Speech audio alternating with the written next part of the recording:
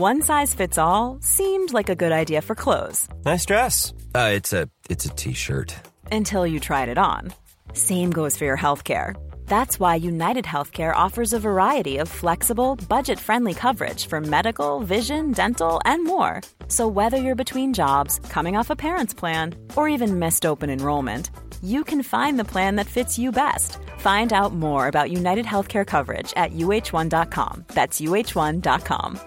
Life is full of awesome what-ifs, and some not so much, like unexpected medical costs. That's why United Healthcare provides Health Protector Guard fixed indemnity insurance plans to supplement your primary plan and help manage out-of-pocket costs. Learn more at uh1.com. Hello, it's your old pal Wilson, and we're bringing you the 12 Days of Richmas. Yeah, we went there, I'm sorry about that. These are the 12 most listened to episodes of 2023. Enjoy! Insane in the membrane. Do I need my video on, Paul? Well, yeah, can we use a bit of the video? Would that be alright? Yeah, sure. Yeah, it looks really good. Okay, good. Yeah. There's a bit of background clutter, but... It's alright, it looks rock and roll, that clutter. It looks cool, mate. Morning, I Rich. like that. It looks like Kensington Market, 1989. I like that. Sorry about that. You alright? Good? Morning. Yeah, I'm alright, man. Yeah. Excellent, mate. Excellent. I always sit and wait until we've finished all the tweaking of the sound and everything. Because this booth is it's great, but you don't want to be locked in here for too long. Yeah, it does look very small. It's a bit small. How's it going? What's going on, Tom? What's happening, bruv? What's happening? Yeah, it's all happening, isn't it? Yeah. Yeah. Yeah, busy time, man, busy time. Good. I had to MC a punch-up on, when was it? Friday?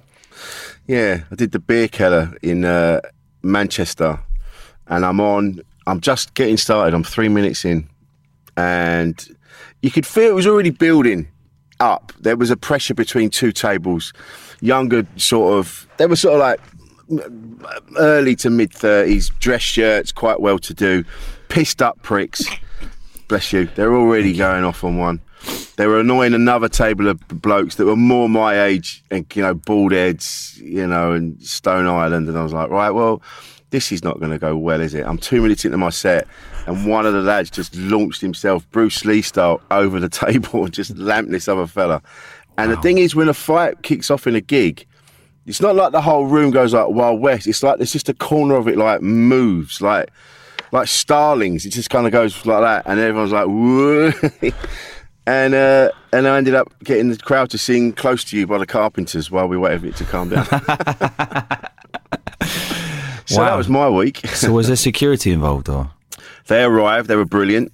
They handled it. And then a load of high-vis security. Cause it's in the Printworks, which is like a massive kind of complex in the centre of Manchester. Yeah. And so they arrived.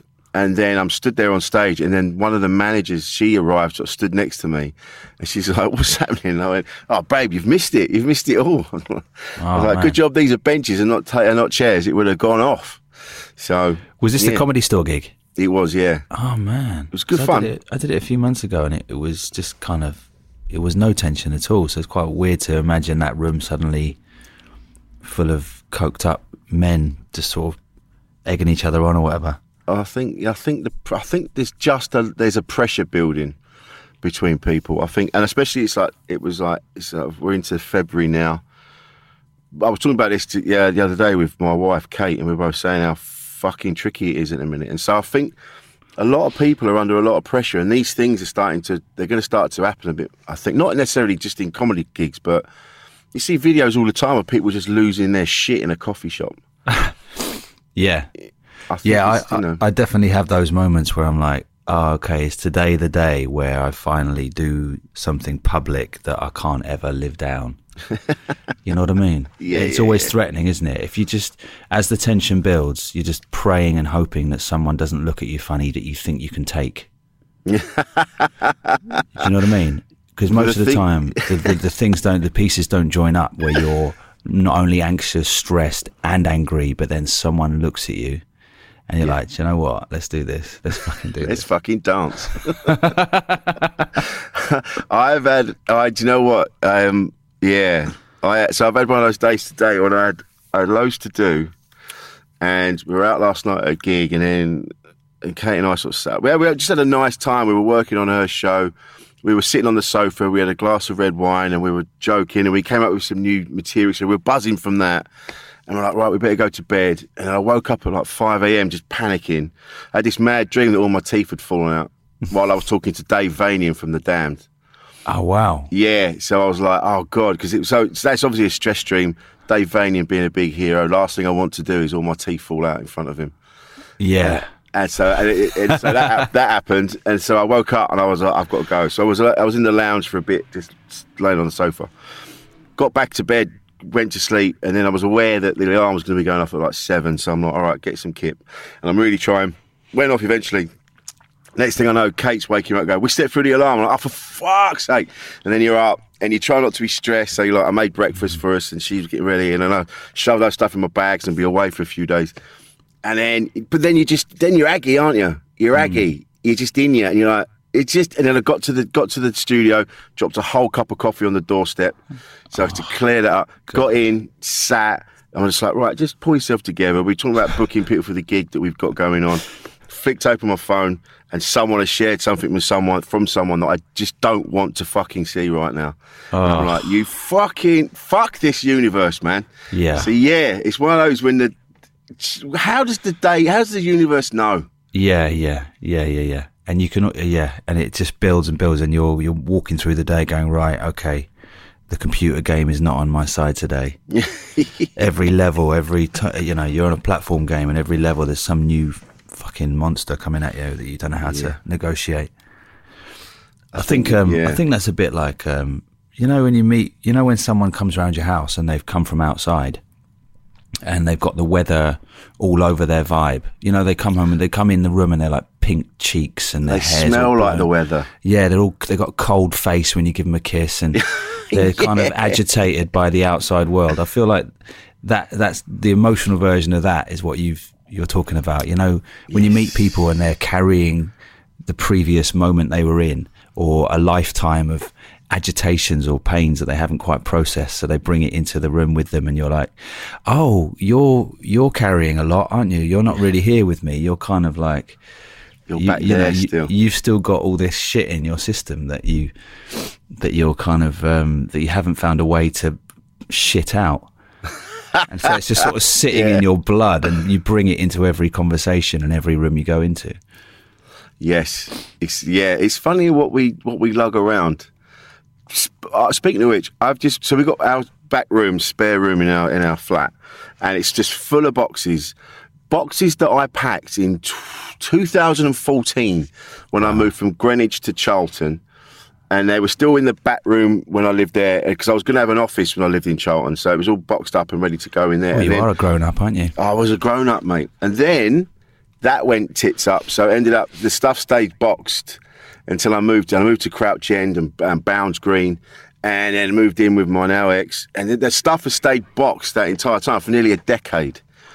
And I just went through it the other day, and I'm like, I don't need. There was like old like Uncut and Mojo magazines with Oasis and Paul Weller on the front that I've lugged around since I don't know when, since the early 2000s. I'm like, I don't need any of these. This has to go. This is old, Rich. And I got rid of it, and it felt fucking amazing.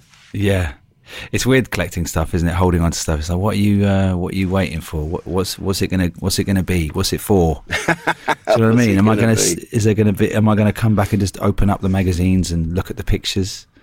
Sometimes you just want to hold on to stuff for longer.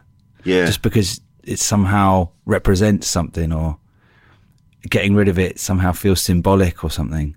But actually, the thing itself, you don't actually spend any time with. No, but it's the thing that it represents, like you just said, yeah. And I think I was on like a John Peel kind of archive mission. I was like, one day someone's going to go, oh, wow, look at all these things. And no one's going to do that. I used to do this thing which my ex-girlfriend would hate, which was just, it seemed to be on a Sunday night. I'd sit on the floor. I'd open the drawer that I had for me at her house and take out all the things I had in it, put them all around me, just look at them all, and then put them back. was the thinking there? Was it that a comfort thing? Yeah, just to be aware of what's mine. Just to count it all. Just to feel the presence of all my things, and then away they went. But I feel like as you get older, as a man, I think particularly you got to be careful of collecting things and being obsessed with the sort of having them. It's like that collector's pride, isn't it? Yeah. Right, I've got the full set there. I've got all the damn vinyl, and I've got them on CD now as well. And I'm looking to collect all the albums I've already got on CD and vinyl, on tape as well. Yeah. And the mini discs. I've started a mini disc collection of interviews with the Damned, which I already have as well. So that's what the upstairs loft is for, and I'm archiving that at the moment. So me and my wife aren't making love much at this time. There isn't time to make love, Sandy. I'm archiving. I've got a day of archiving, babes. Yeah. I don't know what it's. I don't know why I'm doing it, but it makes me feel calm. I think it might go back to sort of legacy. You read stories in the news and they go, this guy died, and then we went into his house and we found all this stuff, and it's and you go, that's not going to happen. They're going to just throw it all away. He wasn't a man of substance, but he was a man of stuff. Yeah. And I think it's an older thing as well. You start, like you've just said, like what is important, what isn't. So my vinyl, very important. That's never going anywhere. But things like books, I suddenly realised, I was like, yeah, I've got all these books and I'm reading them and I'm enjoying them. But then once they're done, really they're just on the side for when people come around and they go, oh, you've read that. That's you're literally. That's just you, your cock out, going, look, I've read all these. Chomsky, yeah, of course I have. Yeah, of course I've read the blurb on the back. Yeah, I've 3 pages in. I got it. I didn't need to read the rest. It's quite wordy. It's not one of those easy access books. Yeah. It's not written for the man on the street. There's nothing layman's about it. But I'm going to get my degree and then I'll come back to it. But all of that, books and things on the sides, is kind of you just showing people when they come and go, this is my personality, this is who I am. I also think they're a nice reminder of the because a book is such an intense thing to do, isn't it? It's like a whole world that you're in. Yeah. And it's like your little private world. And I like to keep them just so I can glance up and go, oh yeah, that was a nice one. But a lot of the time with books, you don't remember half of it, do you? You don't remember 99% of a book. You can be absolutely engrossed in a book. It can be fiction or non-fiction, it can be reference, it can be psychology, and you're like buzzing. And then you'll maybe pick up 3 lines that then you'll have a new opinion about something or useful that you can say about something. And then the rest of it's just gone. I'm just like, it just doesn't stick. No. I wondered, what's the point? What's the point of fucking reading? Well, I think it goes in somewhere. Yeah. It must change. It changes your vocabulary. It gives you the ideas. And I do know now, because last few years I'd kind of been locked in a state of just sitting and thinking and mulling over shit that I've done in the past and how I can be better. And then I realised that I hated that feeling of feeling shit all the time, and that's what I was doing. I was trapped in that thing. But now I'm reading more. I'm actually going out and walking more and doing more things, thinking more, watching more things. And now I can feel my brain kind of kicking back into gear again. It feels like a rusty bike that's just had some WD-40 squirted on it, It's very nice. It's very soothing, isn't it, to read and to hear something new. Or a new angle on something that you've had a different perspective on your whole life or for a long time, and just get that, oh wow, yeah, that's a different way of seeing it. And you almost like, it's such a lovely warm feeling of feeling your world shift. Yeah. And realising that life isn't constant and you can always change, and that's a nice feeling. It's also nice to read things you already believe and go, yeah, that's locked in now. Someone else has said it. So that's a fact. That's a fact. That's it now. Good. Yes. Yeah. My opinion, solid. That's not going anywhere. Until you speak to the next person and go, actually, that's not a bad take on it. Yeah, I hadn't thought of it that way before. Yeah, I really tell you what I find it annoying is, when you're trying to get on the health tip, and then someone will say, oh, you know what you need. And so you get on that, and then someone will say, oh, no, that only works if you take it with this. So you've got to then source some fucking pineapple extract, otherwise the NAC doesn't go down properly. And your whole life is just a constant thing of people saying what you need and what how this system works and how the brain works, and that pill's actually a placebo, so anything you feel on that is actually just your brain making it up. Oh, right. Oh, good. 4 years I was on that. Oh, brilliant. Well, fair play to my brain for making me come up every morning at 11 o'clock when I took the pill. Do you know what I feel like sometimes? You know, like when you see in films, there's like a passageway and the person's running down it and there's all these hands coming out of it.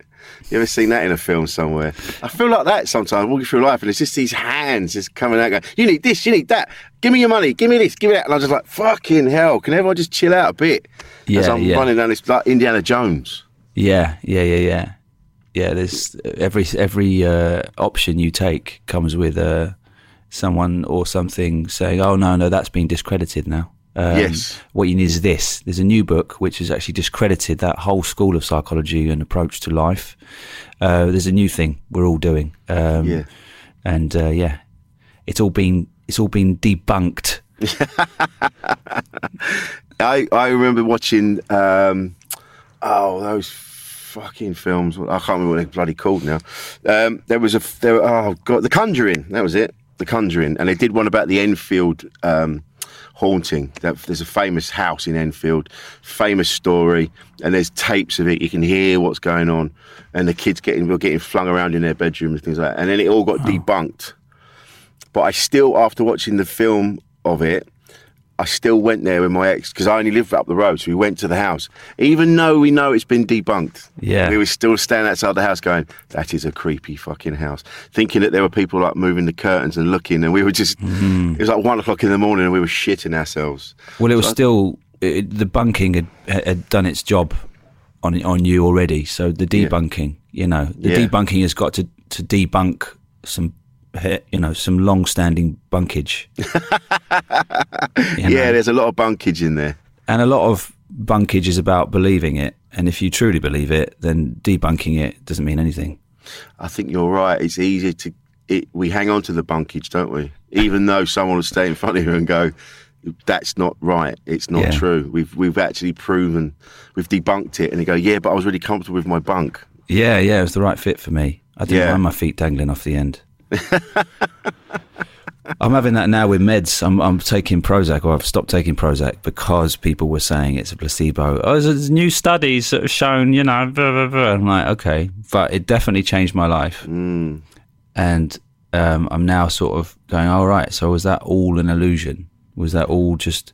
But people have been taking that for years, so it can't be. Well, yeah, but it's saying there's new studies that show that it says if you tell people that they're going to take something that is helping them and making them well or is supporting them, their brain will go, all right, cool. But I don't know, man, because I've taken stuff that didn't work that I was hoping worked.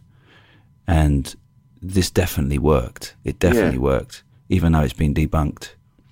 I'm like, fuck your bunking, man. This is every morning I took this, and then I was on a constant sort of calm throughout the day. I was like, everything bounced off me. You know, when you're a little bit high, you've taken maybe a bit of MDMA, or you smoked a joint. Yeah, which I don't do anymore because of the terrible doubts and voices. Oh, dude, I know. But that feeling of nothing can touch you. Mm-hmm. Yeah, people can say shit to you. Your life, you can have those stressful mornings, and you just go, "It's all right." Yeah. I'm like, is this all my brain just making this up? Well, we talked about it because we saw you the other week, and you said you've been having a moment where you were coming off of it, and now I remember now you said you were coming off. You'd come off of it, and now you were just fucking annoyed at everything.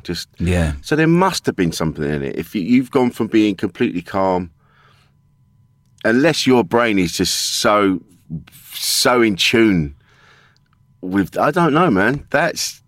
It must be something in there. I definitely respond to whatever it is in MDMA. Like when I used to do MDMA, it was like a part of my brain, and I'm sure everyone has this on their drug of choice, is that there's a part of my brain that goes, yeah, this is the thing that's missing from every day. You know, yes. I'll be out at a party and I'll be so chilled, so high, so happy, so well-intentioned, so well-meaning, so completely open to anything or anyone that I'm talking to or I'm around. To the point where you can be around, when you're on MDMA, you can be around like pretty aggressive people, or even like menacing people. I remember hanging around with people who were in gangs and just talking to them, and they were really nice to me, and they could tell that I was a safe place to talk, you know, and that I wasn't judgmental. And I had this guy saying, "Oh man, I've got a bit of a man crush on you." I was like, "Yeah, I'm not going to say anything just in case you then have latent homophobia that, you know, you start smacking me." Do you know what I mean? Yeah. But I love you, but I hate you because I love you. Yeah. I didn't know I was gay. You fucking come here. You fucking what? You meet Stanley. But yeah, I was just aware. I was always aware that, if I had a bit of this every day, then I would be like, life would be sweet. So when I was on Prozac, I was like, this is the feeling I was chasing on the MD. This is the that feeling of just a kind of calm mood, being able to feel comfortable in my own skin, to feel all right wherever I was, not to get overwhelmed socially, that kind of stuff. So I was like, okay, there's definitely something in this that's in that drug as well. I've realised now throughout my drug taking years, and it wasn't all the time. It just, there'd been phases of like, yeah, and then we didn't do it for ages. But I've realised now, when I was taking them, I've always managed to keep one hand on the ground. It didn't matter what I took, where I went. I've never really been totally obliterated. I was always managing to hang on. And because people have told me about their drug use, and they've told me what they've seen and what they've experienced. And I'm like, I don't think I ever did experience it to that level. I think because I was too busy trying to hang on, that I never really cut loose and let go. You know, and so I haven't really. Yes, I think MDMA was the one where I went, yeah, this is. I could travel around on this and do this. Yeah, this would be nice. Bounce around on this cloud. Yeah, like a monkey on his cloud. This is amazing. But yeah, I think growing up there was always something I needed. I was always on the move. Always needed something. And so, of course, I started to, you dabble in all manner of stuff, looking to fill that gap, trying to find that thing. Really, I think it's only now I'm older that I realise that you can't feel spectacular all the time. It's just not natural. You're going to have days. Like today, I'm in such a fucking shit mood. And I know, but I can feel it right there, and I just want to I want to call someone a cunt, but I'm not going to, right? But... I know, but that's because I'm tired. That's because I've rushed around this morning. Yeah, I'll be all right later. Yeah, and I mean, I think as you get older, you do have more of a sense of calm and get your head around things. I think it's a nice place. I think you realise maybe that you've been here before. That's the good. As you get older, you recognise a little moment you're in, or a spell you're in, or a bad patch, and you go, all right, I've been here before. Yeah. You kind of, even just the familiarity of it makes it less overwhelming, maybe.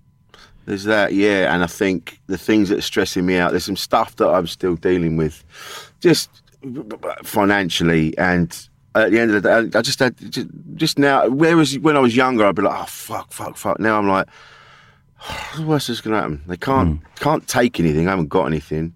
They're not going to put me in prison. It's not that bad. There's not really much they can do. They're going to have to figure it out with me. Yeah. And you go, once you get your head around that, you go, yeah, they're going to have to figure it out. Have you been putting the strip clubs through as staff welfare again, Rich? $300,000 a sides.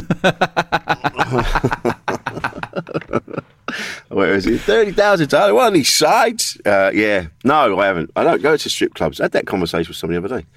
Never been my thing. Debt collecting, yeah. Yeah, the debt collectors came around. So, Mr. Wilson, well, I know we've spoken about this before, but these receipts. 400 quid on lube. I mean, Wilson. No, it's not my thing. But yeah, you kind of get your head around stuff, don't you, as you get older? You kind of go, yeah, what's the worst that can happen? I also think when you do get sad as you get older, it's also comes with an extra layer of, oh, fuck, this again.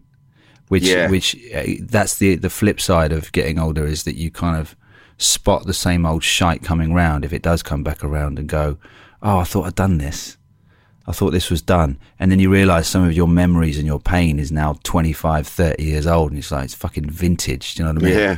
And it's like, Oh no, I'm still defined by some shit that happened in 1992. It's and like, you're the only one that remembers that. You've Yeah. archived it. No one else remembers. Yeah, so it's in you, and you kind of gone, all right. So I've done all this therapy and all this stuff, and I've built a life that I'm really is the life I want and need.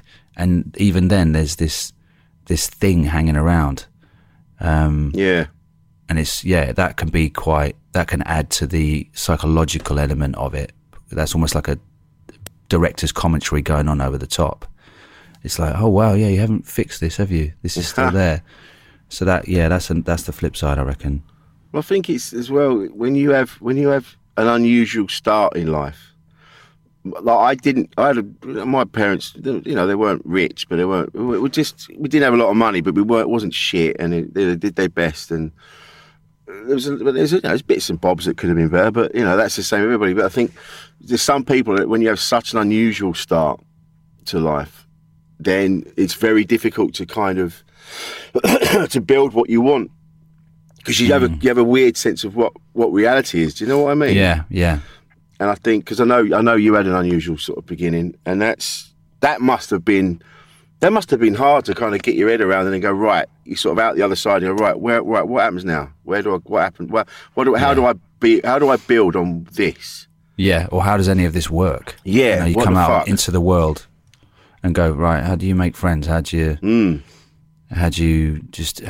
the basic mechanics of this work? Yeah, that must have been frightening, to be honest.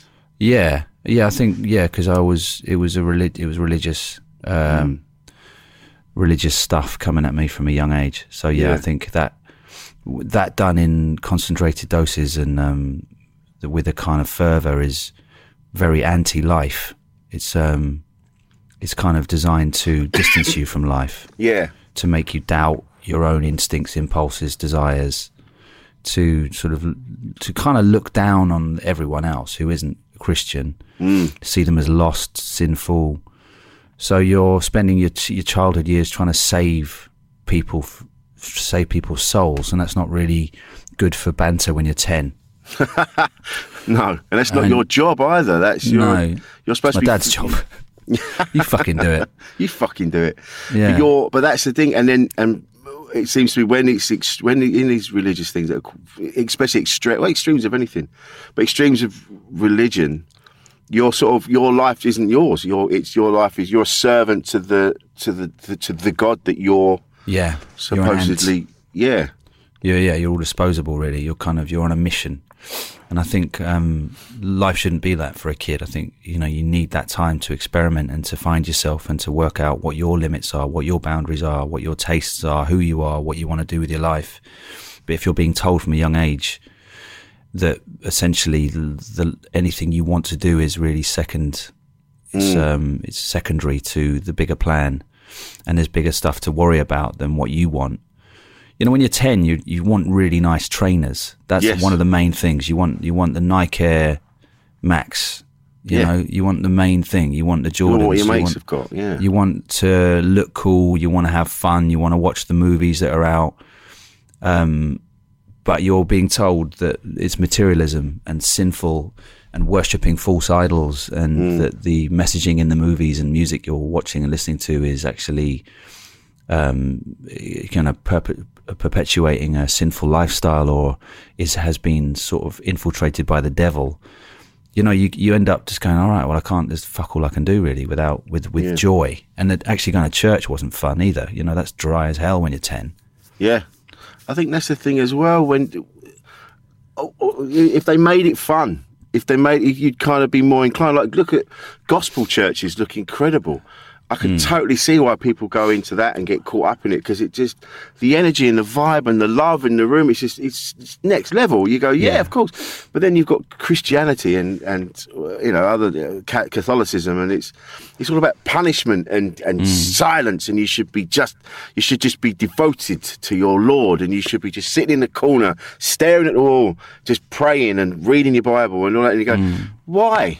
Give me this? If you gave me this precious thing called life, why have I got to do it staring at a wall, just thinking about you arrogant piece of shit. Yeah, it's not celebratory, is it? No. The Baptist thing that you're talking about, I particularly feel like in the African element of it really gets that as well. And when you see it in England, there is that joyful quality.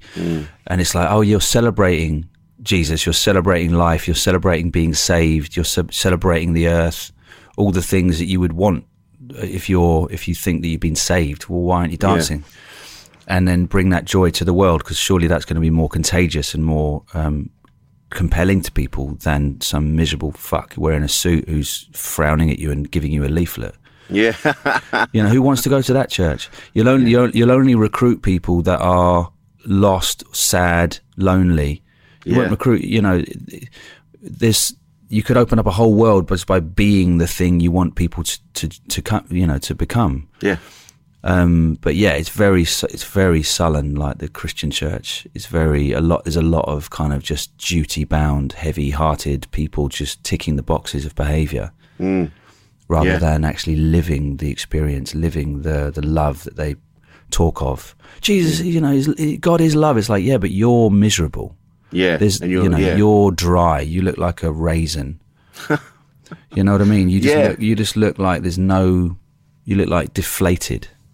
Yeah, you don't look like you're enjoying this at all, and you're taking it out on me. Yeah, you're going, you're not giving enough, you're not doing enough. And you're like, no, but it's just you're just sad, and so I'm now, as you do. I remember being at secondary school, and I've said this before, everybody was getting bullied on different levels. So the bullies at the top were bullying, they were bullying, and then the people were getting bullied were bullying other people. I got bullied, so I bullied someone else.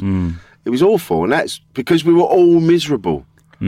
And I think it's so unhealthy. I mean, believe what you want to believe. If that, I'm not knocking that, but don't be a cunt about it. Jesus Christ. I think it's when there's an evangelical element, because there is with Christianity, and there is with you see it now with social justice. There's a sense that they're on a mission. Sorry about the noise. I think someone's doing some drilling next door. I don't know if you're picking that up. Paul might be able to do some wizardry. Sure, but there's a sense that they're on a mission. They have a world that they need to save, and when that's the rhetoric, it does make it more invasive, because they've got to save the world. Yeah. So if you're a Christian, you believe that the world is lost and Jesus is going to come back, and those who aren't saved will go to hell, and that's a heavy thing to hold. And you see it with social justice people. They are trying to build to this beautiful world where everyone is represented and we're all equal and there's no injustice. And why would you doubt that? Why would you not want to do that? And here's the ways we can do it. And why aren't you willing? You're not willing to do it. And here's, I'm offering you some guidelines on how to be a better person, to change the world, to build to this future. And you're not willing. And you can see that people get crazy because they think they have the solution to this problem, and this is the way it needs to be done. And if you're against it, it puts their back up or makes them crazy or makes them sad, because they feel that you're basically saying, no, I don't think that's the world that we should have, or no, I'm not into that change. But it's actually just they have a different way of doing things. They have a different way of building that world that they want. Yeah. It must have been when you're in it as well. You obviously, I mean, I don't know how it ended. Did you make a choice, or did something happen and you came away from the church? Gradually, just a restlessness between about 11 and 15, and then finally 15 I stopped. But yeah, it was a lot of arguing on Sunday morning, and my dad threatening me and trying everything. Threatening me with hell and, just anything he could, and telling me that I had to go because he was the grown up. And eventually, you get 13, 14 and you can't really force a kid out of a building. No.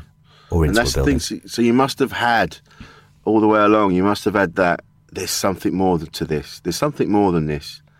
Do you know what I mean? That pushed you on to go, in the end, do you know what? Absolutely fuck this. I'm out. I probably did. I probably did, because when I was about 11, 12, I came off the tracks for a while, and I was just enjoying life for about, I don't know how long it was. In my head it was a year, but I think it was probably only a few weeks, because I was just ecstatic. I was swearing. I was swearing so much. I was like, all this energy was coming out of me that was just like repressed anger and just being able to express myself. Yeah. And I was funny, and I could say the stuff I wanted to say, and I could banter, and I could give it back if anyone was shit, you know? Yeah. Before, I had to swallow it, turn the other cheek, you know, not swear, not even have sinful thoughts. For about, I don't know, a few weeks, maybe a few months, I was just me, you know? And I was just like, this is amazing. So I think it's like, you know, when they send, I think it's the church, is it the Mormon church or the Amish? They send you away for a year when you're in your Amish, late teens. You go away into the world for a year to see how the world lives, and then if you don't want to come back, you don't have to come back. Yeah. But it's a way to test that you're solid, that you're proper, and to give you that insight into what you have by seeing how other people live. But I think maybe those few months just gave me an insight into who I am. And then my dad got hold of me again with the fear, and I got back into shape and was sort of doing the thing, but I don't think my heart was in it. No. I was just trying to avoid hell, and I don't think fear is enough to hold you for long once you've tasted how life can be. For me personally anyway, I think other people maybe fear does work long term, but I just felt so incredible those few months. Yeah, I bet. So yeah, I think I probably had a glimpse there. I think it's that if you think about, if you are one of those people that sort of mulls things over, thinks about it, instead of just accepting, like someone telling, like we've already said before, like someone goes, "This is how it is," and you go, "Okay," and then you go, "Well, there's heaven if you're good, and then there's hell if you're bad. You don't want to go to hell, that's woof."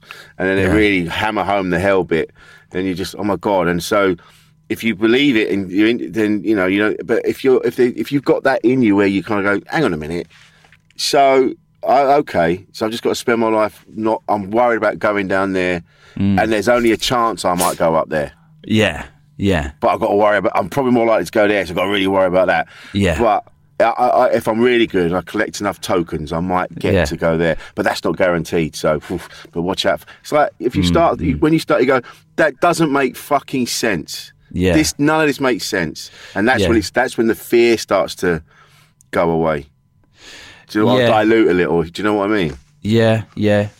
But it does make sense if it's what you're raised in. Even if it doesn't make sense, if you know what I mean. That's the thing, you question it, and then they just say, "Oh, the Lord works in mysterious ways." That's the one that comes back at you. Yeah. And then also, Bill Hicks has a great bit about this, where there's built-in logic systems that keep it protected. So if you start to sound persuasive in your argument against it, people will say, "Oh, the devil's got hold of you." Oh, yeah. So if they find themselves going, "Oh yeah, you got a point there," no, the devil's here. Oh. So the persuasiveness is the devil, and questioning it is doubting it. But the Lord works in mysterious ways. So if there's any big blank in what seems to make sense about the dogma, where you go, "Hang on a sec, that seems a bit." Oh, the Lord works in mysterious ways. He has a plan. We're not privy to his plans. You know, it's like, oh, brilliant. So I've just got a cognitive dissonance that, have I? Yeah. And just carry on, pretend that I didn't see the crack. That's that leap of faith, isn't it? It's that kind of, okay, all right, well, I'm here now. I believe it. I'll just go. And whoever came up with that phrase, he moves in mysterious ways. Yeah, must have had the rest of the day off, because all of his little buddies just went, "You fucking nailed that, mate. You smashed it, mate." Yeah, there's no getting out of that. That's going to keep the people down. That'll keep the people down. Yeah, that'll stop them fucking each other. And while they're fucking each other behind doors. But this is the thing. This is the thing, isn't it? It's like all the people in charge tell you not to do this, that, and the other, whilst they're at it. And you just, like, the minute we're in this, this cost of living crisis, and you're standing there in front of the members of parliament going, "This is fucked. You need to start doing something about this. You need to start actually helping the people rather than talking about the economy and inflation and all these things." It's like, help the people, the economy will grow. If you do that. Yeah, and they go, "Yeah, but there isn't any money, but we can't really do that." As they're being handed handfuls of money, and they're shoving it in their pockets as they're talking to you about there not being any money. And it's the same thing. Always the people in charge manipulate the people down the bottom, and it's never. It's human nature, isn't it? I don't think they're empaths. I don't think you can be an empath if you if you're raised in privilege and then just ushered through to the next, the next level of power. It's like, how can you possibly have any care? How can you possibly really know what it's like to live and to have that 10 years where you're struggling away, trying to make money and trying to, get where you want to get in life. And I know they'll have their version, and there are honest politicians, but there's a hell of a lot of businessmen and women, essentially careerists. Yeah. People who want to reach the upper echelon of that job. It's not really about changing the world or reaching people or touching lives or soothing the pain of the everyman. No, of course not. And it's like, if you've been through shit and you've had to, work to get where you've got, and it's been hard, it just builds empathy, doesn't it? It just makes you appreciate what you have, and you don't talk down to people who are service staff, and you just know, you know what I mean? It's just, so you're dealing with people who just haven't really got life experience. Yeah, exactly. Who are pulling the strings. Exactly, because they're just born into that life, and they go, well, you're going to be doing this or this, so don't worry about it.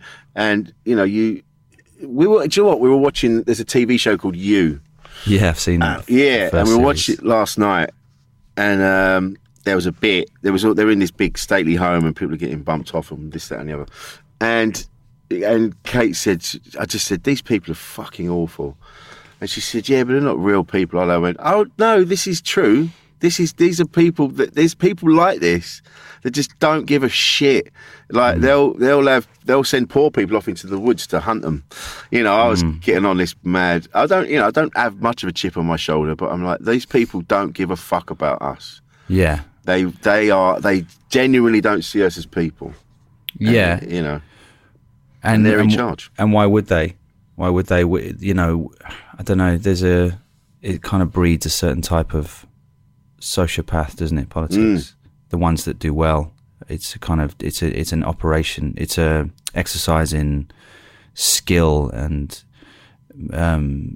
sort of manipulation and using the right words at the right time and using good suits and a way of talking and it's all kind of learned, and we're just so desperate to hear someone that sounds like they know what they're doing. Yeah, we go, all right, well he seems better than the last one.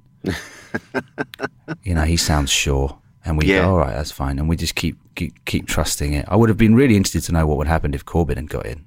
Oh, God, yeah. That would have been would it have been different? Would he have changed? Would he have been corrupted? This is the thing, isn't it? Would he have started a war? You'd be like, Jeremy, what are you doing?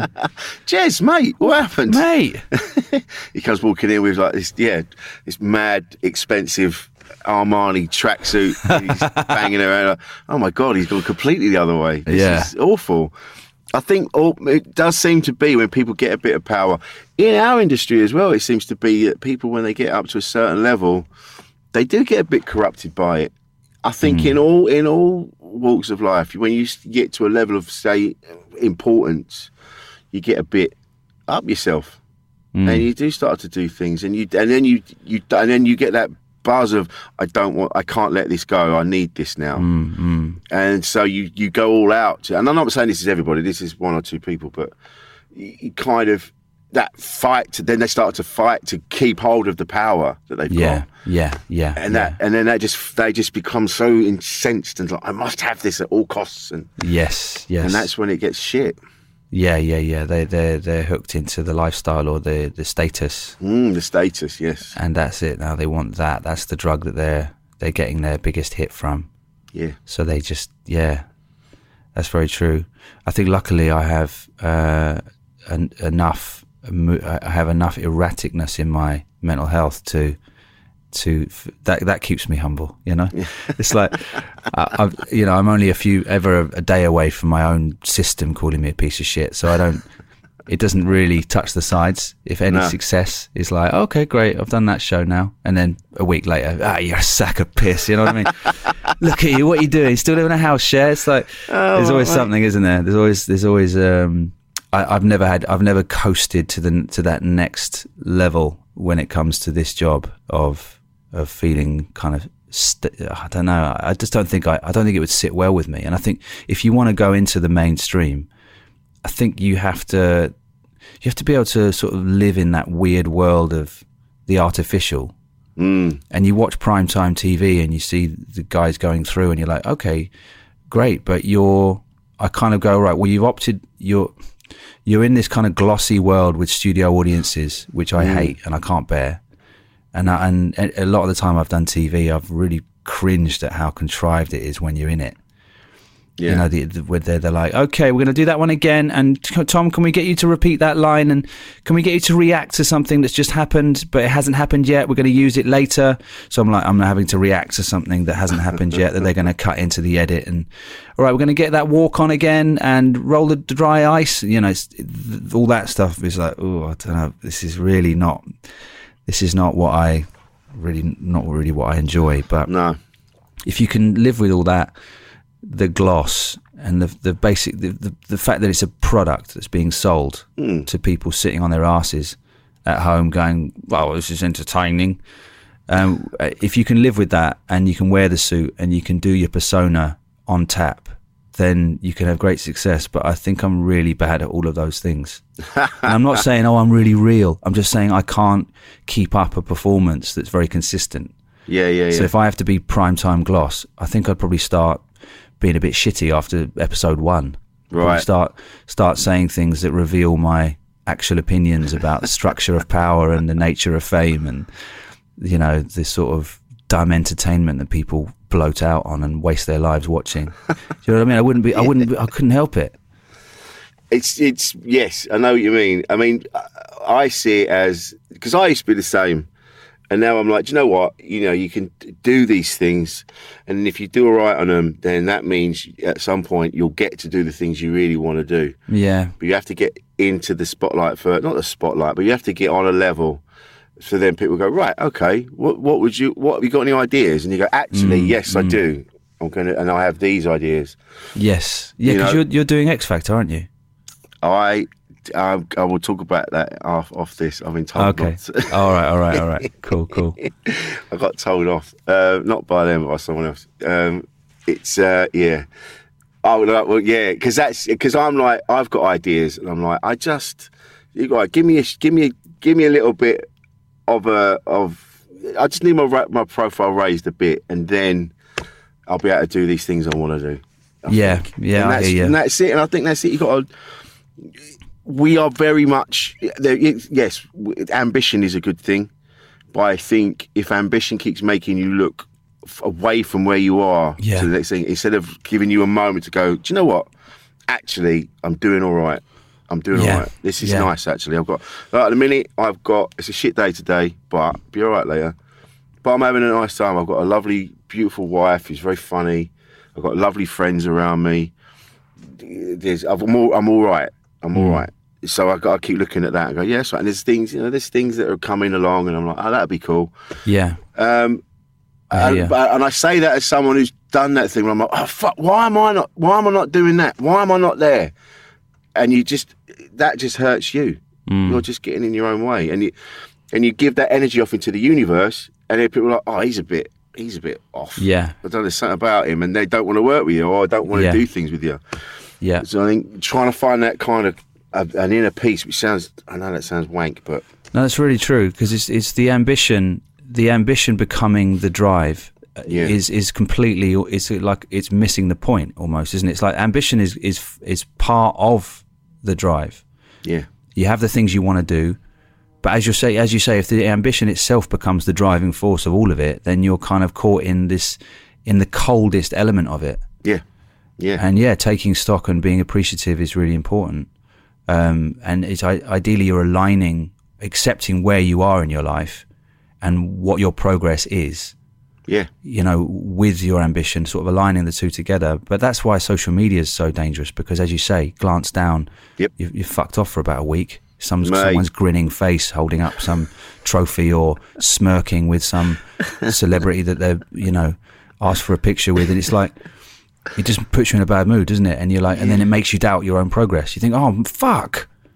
Then you sort of think you have to sort of paddle faster and work harder. And it's like, no, you've got your pacing. You've got your way of doing things. Exactly. And you are where you need to be, my mate Alan says. This moment is perfect. You are always exactly where you need to be. This is the thing when people say, do you like regrets and things like that? I go, yeah, I look back and there's people I've upset recently actually, but I just had to make a decision, and unfortunately that decision upset a couple of people, and I'm like, but I wasn't being a cunt. I just needed to make those decisions. There's going to be people in your past that you've upset. Hopefully they'll get later on, after everything's sort of settled down, they go, all right, I get it. It upset me, but I get it. Wasn't as bad as all that, but I think you have to just, like you say, take stock.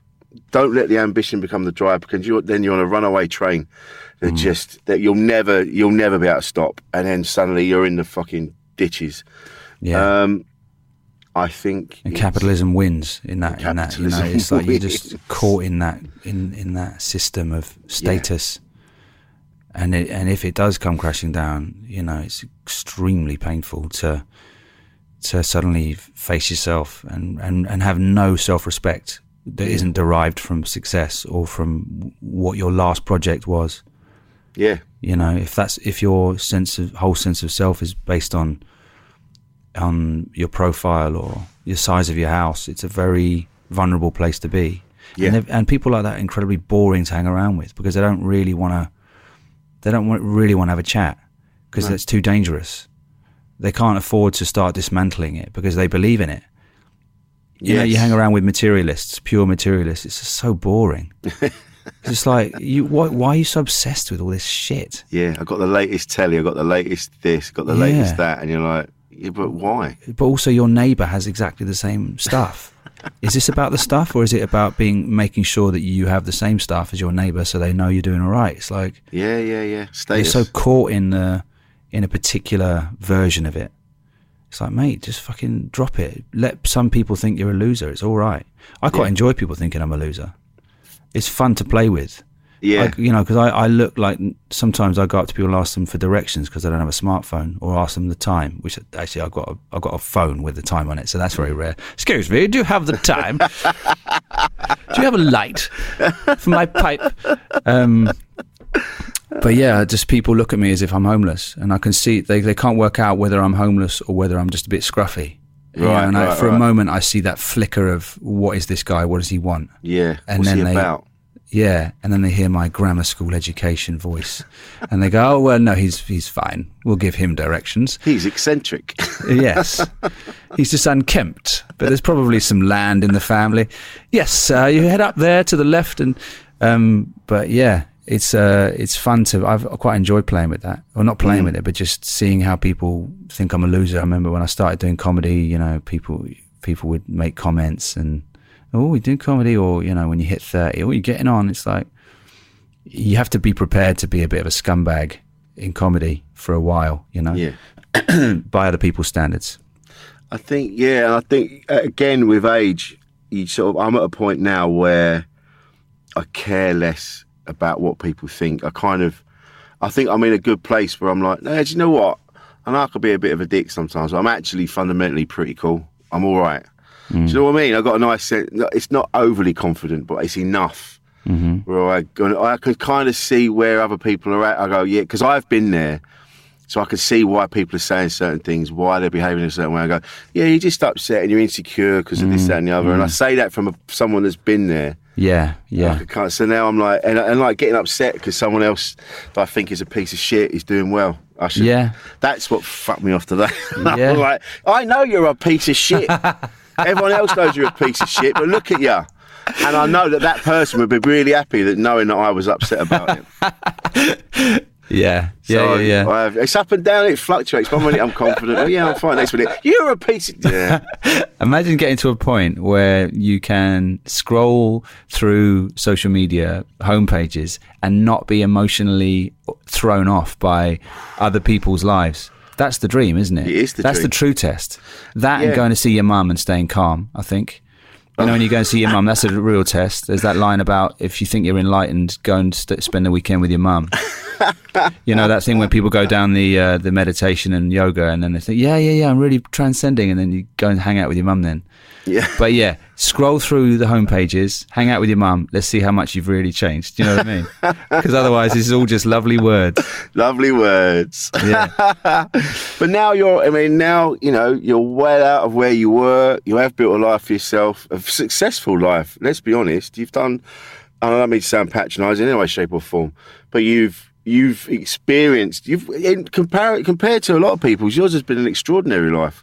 From where you started out to where you are now, but yeah, you're not where you want to be right now, but you're in a better place than you were. Yeah, to be honest, I'm only not in the place I want to be right now because I've come off the medication and I'm having to renegotiate my real feelings for good and for bad, and it's messy. And the pills took away the sharp, the rough edges of that and gave me a consistency which is now not there. So yeah, but in general, I'm very happy with where my life is. I'm on tour for the first time. I've done some great shows. I just adore comedy. It's the only job I could do. It's the perfect thing for me, and it's being on my own, and I need that, and I need not to have a boss, and I need to be able to have my ups and downs, and it not imagine with our moods. And our stuff going into an office every day, we'd fall out with everyone. Yeah, my desk would be upside down by lunchtime. You're like, what? He's on Mock the Week, that fucking bastard. I'm not even a comedian, but even I know he's a wanker. That honestly, yeah. But you know what? This is the danger with medication, and some people absolutely need it because they're chemistry is so out of whack for whatever reason, but and we all fluctuate. But I think that's the thing. Life is abrasive and it's got edges and sharp bits, and I think people now they'll say, oh, I'm a bit. I don't like to go to certain. I don't like to go to certain social situations because it makes me anxious. My anxiety, and you go, that's life. You're going to experience uncomfortable things. You can't have it smooth and not jagged. It's not going to be good for you. Yeah. You're never going to do anything. You're never going to go anywhere. The fear for me, I quite like being in situations now where I go, this is new. This is awful, but I'm going to figure this out. Yeah. The sense of achievement once I've got through it, because I'm quite shy fundamentally. I've said this to loads of people. So when I go, this is why I was drinking too much. I was having a couple of pints and then I was like, no, I'm here. But then I'm like 2 pints in, I've got the sweets, but I'm like, fucking let's have more pints. So it was getting out of hand. But you need fear and you need jagged bits. You just need them. Otherwise, and then because then when it gets calm for a bit and it's nice, you're not going to experience that. Yeah, it's everything's just it's just in the middle, doing nothing. Yeah, feeling nice, but essentially, it's like you're having your rent paid, isn't it? Someone's paying your rent. It takes something away from reality, which is important for the full picture. I think so. So I think you're right. I think there is this kind of sense that we must avoid all of our bad feelings or the harder feelings and only do the things that make us feel comfortable all the time. And you do lose out on basically a lot of pain, and pain is the thing that makes us bigger, I think. It does. Makes you stronger. Makes you more sensitive as well to other people and yourself, and you become more compassionate and more aware once you've gone through suffering. I know, and that's the thing, I don't want people to suffer, but at the same time, I feel we're becoming far too self-involved. But when I listen to people, it's all about what they want to feel, how they want to feel. And you're like, yeah, man. All right, cool. But what about everybody else? I hear like a lot of comedians now, a lot of newer comedians, and it's like 20 minutes of like, you haven't spoken about anything that affects anyone else. Yeah.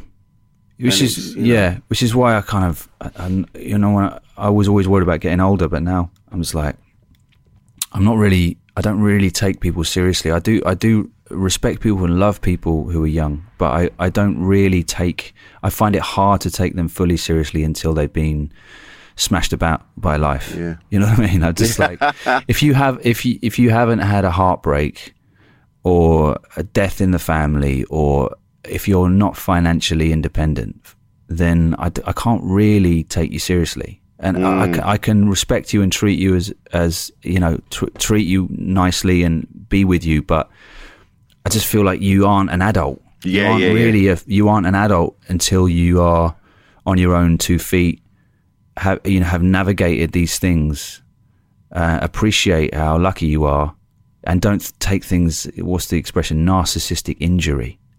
Yeah, right. Taking everything personally when something bad happens. And why is this happening to me? And it's like, it's not happening to you. It's happening, Yeah. And you're just taking a weird kind of, taking it personally. Yeah. And that narcissistic injury thing I associate with quite young or just very privileged people who are just always, as you say, just always talking about their own thing and their own experience and their own emotional landscape as if it's fucking fascinating to everyone else. And it's just, do you know what? I do remember when I was younger, and I was probably in the same place where I was very self-involved when I was growing up. I know, because you're young and you're just like, I want this, and why have I not got that? And and you think you're the most important. You think you're the main character in everything. And then I know talking to a few older people when I was young, and then they went, "Come and see me when you're 40. Come and see me when you're 50." And then now you go, oh yeah, I get it now. Yeah, absolutely. You go, oh yeah, I didn't have a fucking clue. Yeah, and I think when you're acting out, that's also a thing. That thing of, if you're doing anything for effect, like we were talking about status a minute ago, and how people's ambition is literally all the thing is the drive. But if you're doing stuff for effect for other people, yes, that's also a thing, isn't it? It's like, that's not really living, is it? It's not. I mean, not living. It's just, you're not really. The reasoning, the intention behind what you're doing is flimsy. Yeah, and dependent on external forces. Yes, that's why I was doing it. Yeah, I wanted to be portrayed in a certain way. I wanted people to see me as whatever I can't remember. I wanted them to see me as a cool dude. When I was younger, I wanted to think I was a tough guy. I wanted people to see me in a certain way. I was portraying myself in certain ways so that people go, "Oh, he's a cool dude. He's this. He's that." Yeah. And it was always for other people, as you've just said. Always. Yeah. But I think you need to do that in order to go, oh, it's almost like you need to do all these phases. There's just no way around it. You've got to go through it. You've got to go through the various facades. Yeah. To face them and see what they're like. Because we're raised with them, aren't we? Films and TV and just products. Everything's a product being presented to us, and we go, oh, that's exciting and dazzling, and we get hooked into it, and then we want it, and then we have to do it in order to realize what's real and what's junk. Yes. Otherwise we won't learn. And then the problem with religion is that you tell people to transcend things before they've even experienced them, so they can't know for themselves how hollow those things are. They have to just be told to avoid this because it's junk. But you've got a curiosity. You need to go through it first to discover for yourself its value or its worth. Yeah, it's absolutely that. And that's where all the problems stem from. If someone says to you, don't do that, don't experience that, that's a bad thing.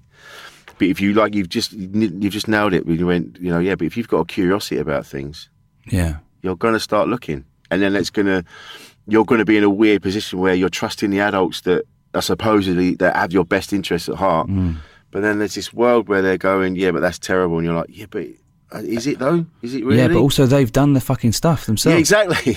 They did it when they were younger, before they converted, or when they went off the rails when they were young, and they're trying to project their experience onto you. Well, I've done it. Trust me, darling. This is very bad. I had lots of sex all through my 20s. I had some brilliant times, but now I realise it was a sin. And it's like, well done, Dad. Yeah. So you had a good time in the 70s. Why can't I have a good time in the 90s? Yeah. Exactly. You piece of shit. Let me go banging around. You did it. I want to exactly. Do it. It's that hypocrisy, isn't it? It is that. It's exactly that. And I think that's just humans as well, and we'll evolve. But that stuff seems to just be ever present, you know. And I don't want to be down on human beings. I'm actually like, it is an amazing thing that we exist in the first place. I was thinking about on the way into work. It's a head fuck, though, isn't it? It is a head fuck. Existing. I was driving around like, what the yeah. Is this just it? It's just what the fuck are we here for? Fuck is the point. I think that's it. I think that's the thing, because human beings always thought we were the centre of the universe and important, and we're not. We don't even, like Tommy Tiernan had this great bit about, he goes, you went to the planetarium and then there was us, and then it came out, and then there was all our galaxy and Milky Way and whatever it was. And then you come out again, there's all these other galaxies, and it comes out again, galaxies, and this other thing goes, it's so infinitely massive. And he goes, no, far from being the centre of everything, he goes, no one knows we're here. He goes, it's so tiny, and I think there is that human beings that are like, we're so important. He goes, no, we're not. We're part of a moment in time. And then one day the planet will shift again and we'll be gone, but there'll be whatever else is running around. Will the wisp. I'd love to see that. I'd love to see what comes after us. That'd be interesting, wouldn't it? I wonder what it would be. Would you just be like light? Or one of the other animals will rise up and take over. I think the monkeys will come to land. Daddy Longlegs will finally get his moment. Striding around. This is my time. So what happens now, Tom? How are you dealing with the changes in you with now you're coming off your medication? Have they explained to you that there's a time where it's just like coming out of your system? I've read up about it and watched a few YouTube videos and talked to my shrink about it, but it does take months. I think, I've started taking cybersilin, the mushroom. That's been you're microdosing? Twice a day. But I think you're supposed to stop after 5 days for 2 days. But I've forgot, and I've done it for 9 days, and I was feeling a bit washed out yesterday. I was like, why do I feel like I've just come back from a festival? But I've been microdosing on that, and just getting used to the awkwardness of life and how easily irritated I am, and just it's a fiddly one, but I'm up for it. It's tricky with a relationship though, because I've been seeing someone and she's got used to me in a certain way. And then if you stop taking the pills, you're a different person, which means they experience you as a different person, and then the whole relationship is different. Or it feels that way, though it may not be that way for her, but it's definitely causing me some because normally off the drugs, I find it hard to be in a relationship, and that was why it was so good. I'm like, okay, shit, I really don't want to lose this person, but I am struggling with my own moods being so up and down, and then having to do that in close contact with someone else. It's very immediate, isn't it? Your relationship, it's like having a bloody mirror following you around everywhere you go. So you see, you can't avoid yourself, and with friends and family you can avoid. You can sort of not speak to them for a week or two, but girlfriends don't take that too well. No, I think we are able now to be more vocal about how we're feeling at any given time, rather than, and it can be clumsy, I've said this on here before, but just to blurt out one day, to just go, do you know what, I don't know why I feel like this, and I don't know why. Can you help? Or can I just have a minute? Like, maybe not to say it as aggressively as that, but do you know what I mean? Just to be able to, I do it all the time now. I just go, do you know what? I'll be stood by the sink and I go, I just don't know why I feel so aggy, or I just feel odd. And then we talk about it, and she's like, and then we go back and go, well, maybe it's because that happened last night, or you had something to eat that's disagreed with you, or you had that wine last night, or whatever. But I am, and it's always clumsy. Kate does it as well. She says, I just feel a bit sad. You're like, all right, well, what's happening? And then we figure it out. And I think communication is important, and it doesn't necessarily have to be, hey, babe, can we have a chat for a bit? It can just be, I feel fucking weird. Yeah. And then, you know, you got to work from that, really. Yeah. Be messy with it rather than feel like you got to make sense. Yeah, exactly that. I think that's where we're trying to stay in the framework and go, right, if I don't, she's having a really good day, I don't want to, and you could just go, oh, you're having a great day. I just feel a bit weird. I'm just feeling a bit off. I don't really know why. Yeah. I don't want to ruin your day. I'm just telling you. So if I seem a bit odd, it's because I feel odd. Yeah. You know? Yeah. Which is definitely better than just being odd. Yeah. And then going, I'm fine. And then hoping that they just get it. Yeah. Yeah. Oh, shouldn't you know? Can't you see that something's up? Yeah. I want you to tell me what it is. Yeah. Come and find me and make it better. I don't want to have to tell you if I'm feeling bad. You should be able to tell from the angle of my eyebrows. Well, that's the trouble, isn't it? We always want the other person to guess. Yeah. And it's just never going to be right. I'm over here when you're ready to guess what's wrong. But Tom, you're going to be all right. I know you will. Oh, yeah? Can you guarantee that? Absolutely, mate. I can.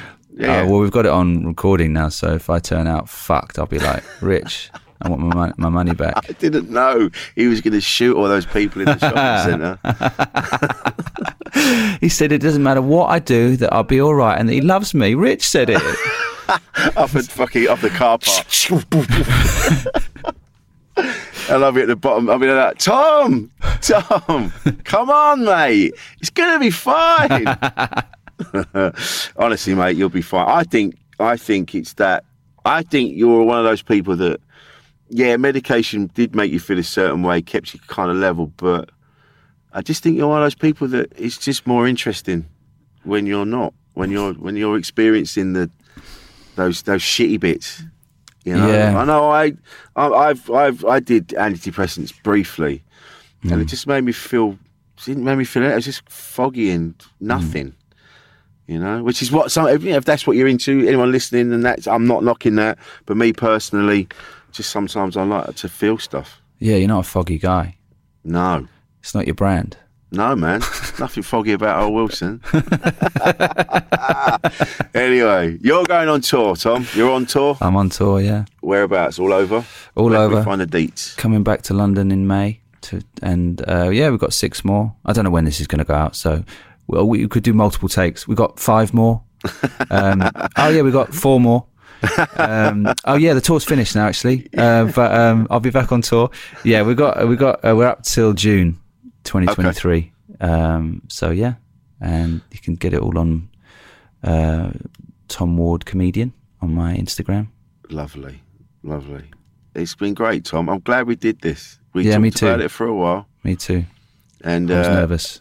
No, man. This is the thing that people misunderstand. Not the same. That's what you did, but because it's mental health is the jumping off point. People think that it's going to be high pressure, and they've got it. It's like the thing about talking about your mental health or talking about mental health is it doesn't have to be actually about mental health. You talk about things you've dealt with and gone through or are going through, how you're dealing with it, and that is how we get. People just need to know that they're not alone. I say this a lot on here. People, because we get this thing in our head where the thing we're experiencing is just us, like we talked about earlier, when really we pretty much all of us feel the same way, different times. And that's why these conversations are important, just so people don't feel alone. Yeah. And they go, oh, okay. They don't want someone to suffer, but they go, oh, that's someone else going through that. Oh, that makes me feel better. And that's why we do this. And that's what it's all about. And as I said to you before, Tom, the door is always open when you want to come back, mate. If you want to have another chat later on, see how you get on. I'll call you maybe we can do it from prison. Do it from prison, yeah. Oh, we've not done that yet. Yeah, the follow-up interview when you've told someone everything's going to be fine and they've taken it the wrong way. That's it, yeah. And you've got cornrows and you're all like Will Ferrell. A neck tattoo. And a little teardrop. And you're the king of you're the king of your whatever it is. I've never been to prison, so I don't know. Of the wing. I'll be like, oh, Rich. Oh, that's Rich Wilson. That's my boy. He said he told me to do it, actually. Yeah. He's my boy. He's all right, he is. Yeah. He's a good lad. I'm still getting my friends to drop dog shit through his letterbox, but he's a good boy. Tom, this has been great. Thank you so much, mate. Thanks, Rich. Insane in the membrane. Planning for your next trip? Elevate your travel style with Quince. Quince has all the jet-setting essentials you'll want for your next getaway, like European linen, premium luggage options, buttery soft Italian leather bags, and so much more. And it's all priced at 50 to 80% less than similar brands. Plus, Quince only works with factories that use safe and ethical manufacturing practices. Pack your bags with high-quality essentials you'll be wearing for vacations to come with Quince. Go to quince.com/trip for free shipping and 365-day returns. Hold up. What was that? Boring. No flavor. That was as bad as those leftovers you ate all week. Keke Palmer here, and it's time to say hello to something fresh and guilt-free. Hello Fresh. Jazz up dinner with pecan-crusted chicken or garlic butter shrimp scampi. Now that's music to my mouth. Hello Fresh. Let's get this dinner party started. Discover all the delicious possibilities at HelloFresh.com. Even when we're on a budget, we still deserve nice things. Quince is a place to scoop up stunning high-end goods for 50 to 80% less than similar brands. They have buttery soft cashmere sweaters starting at $50, luxurious Italian leather bags, and so much more. Plus, Quince only works with factories that use safe, ethical, and responsible manufacturing. Get the high-end goods you'll love without the high price tag with Quince. Go to quince.com/style for free shipping and 365-day returns. Made by darkhorse digital.co.uk. Shooting, live streaming and podcast production.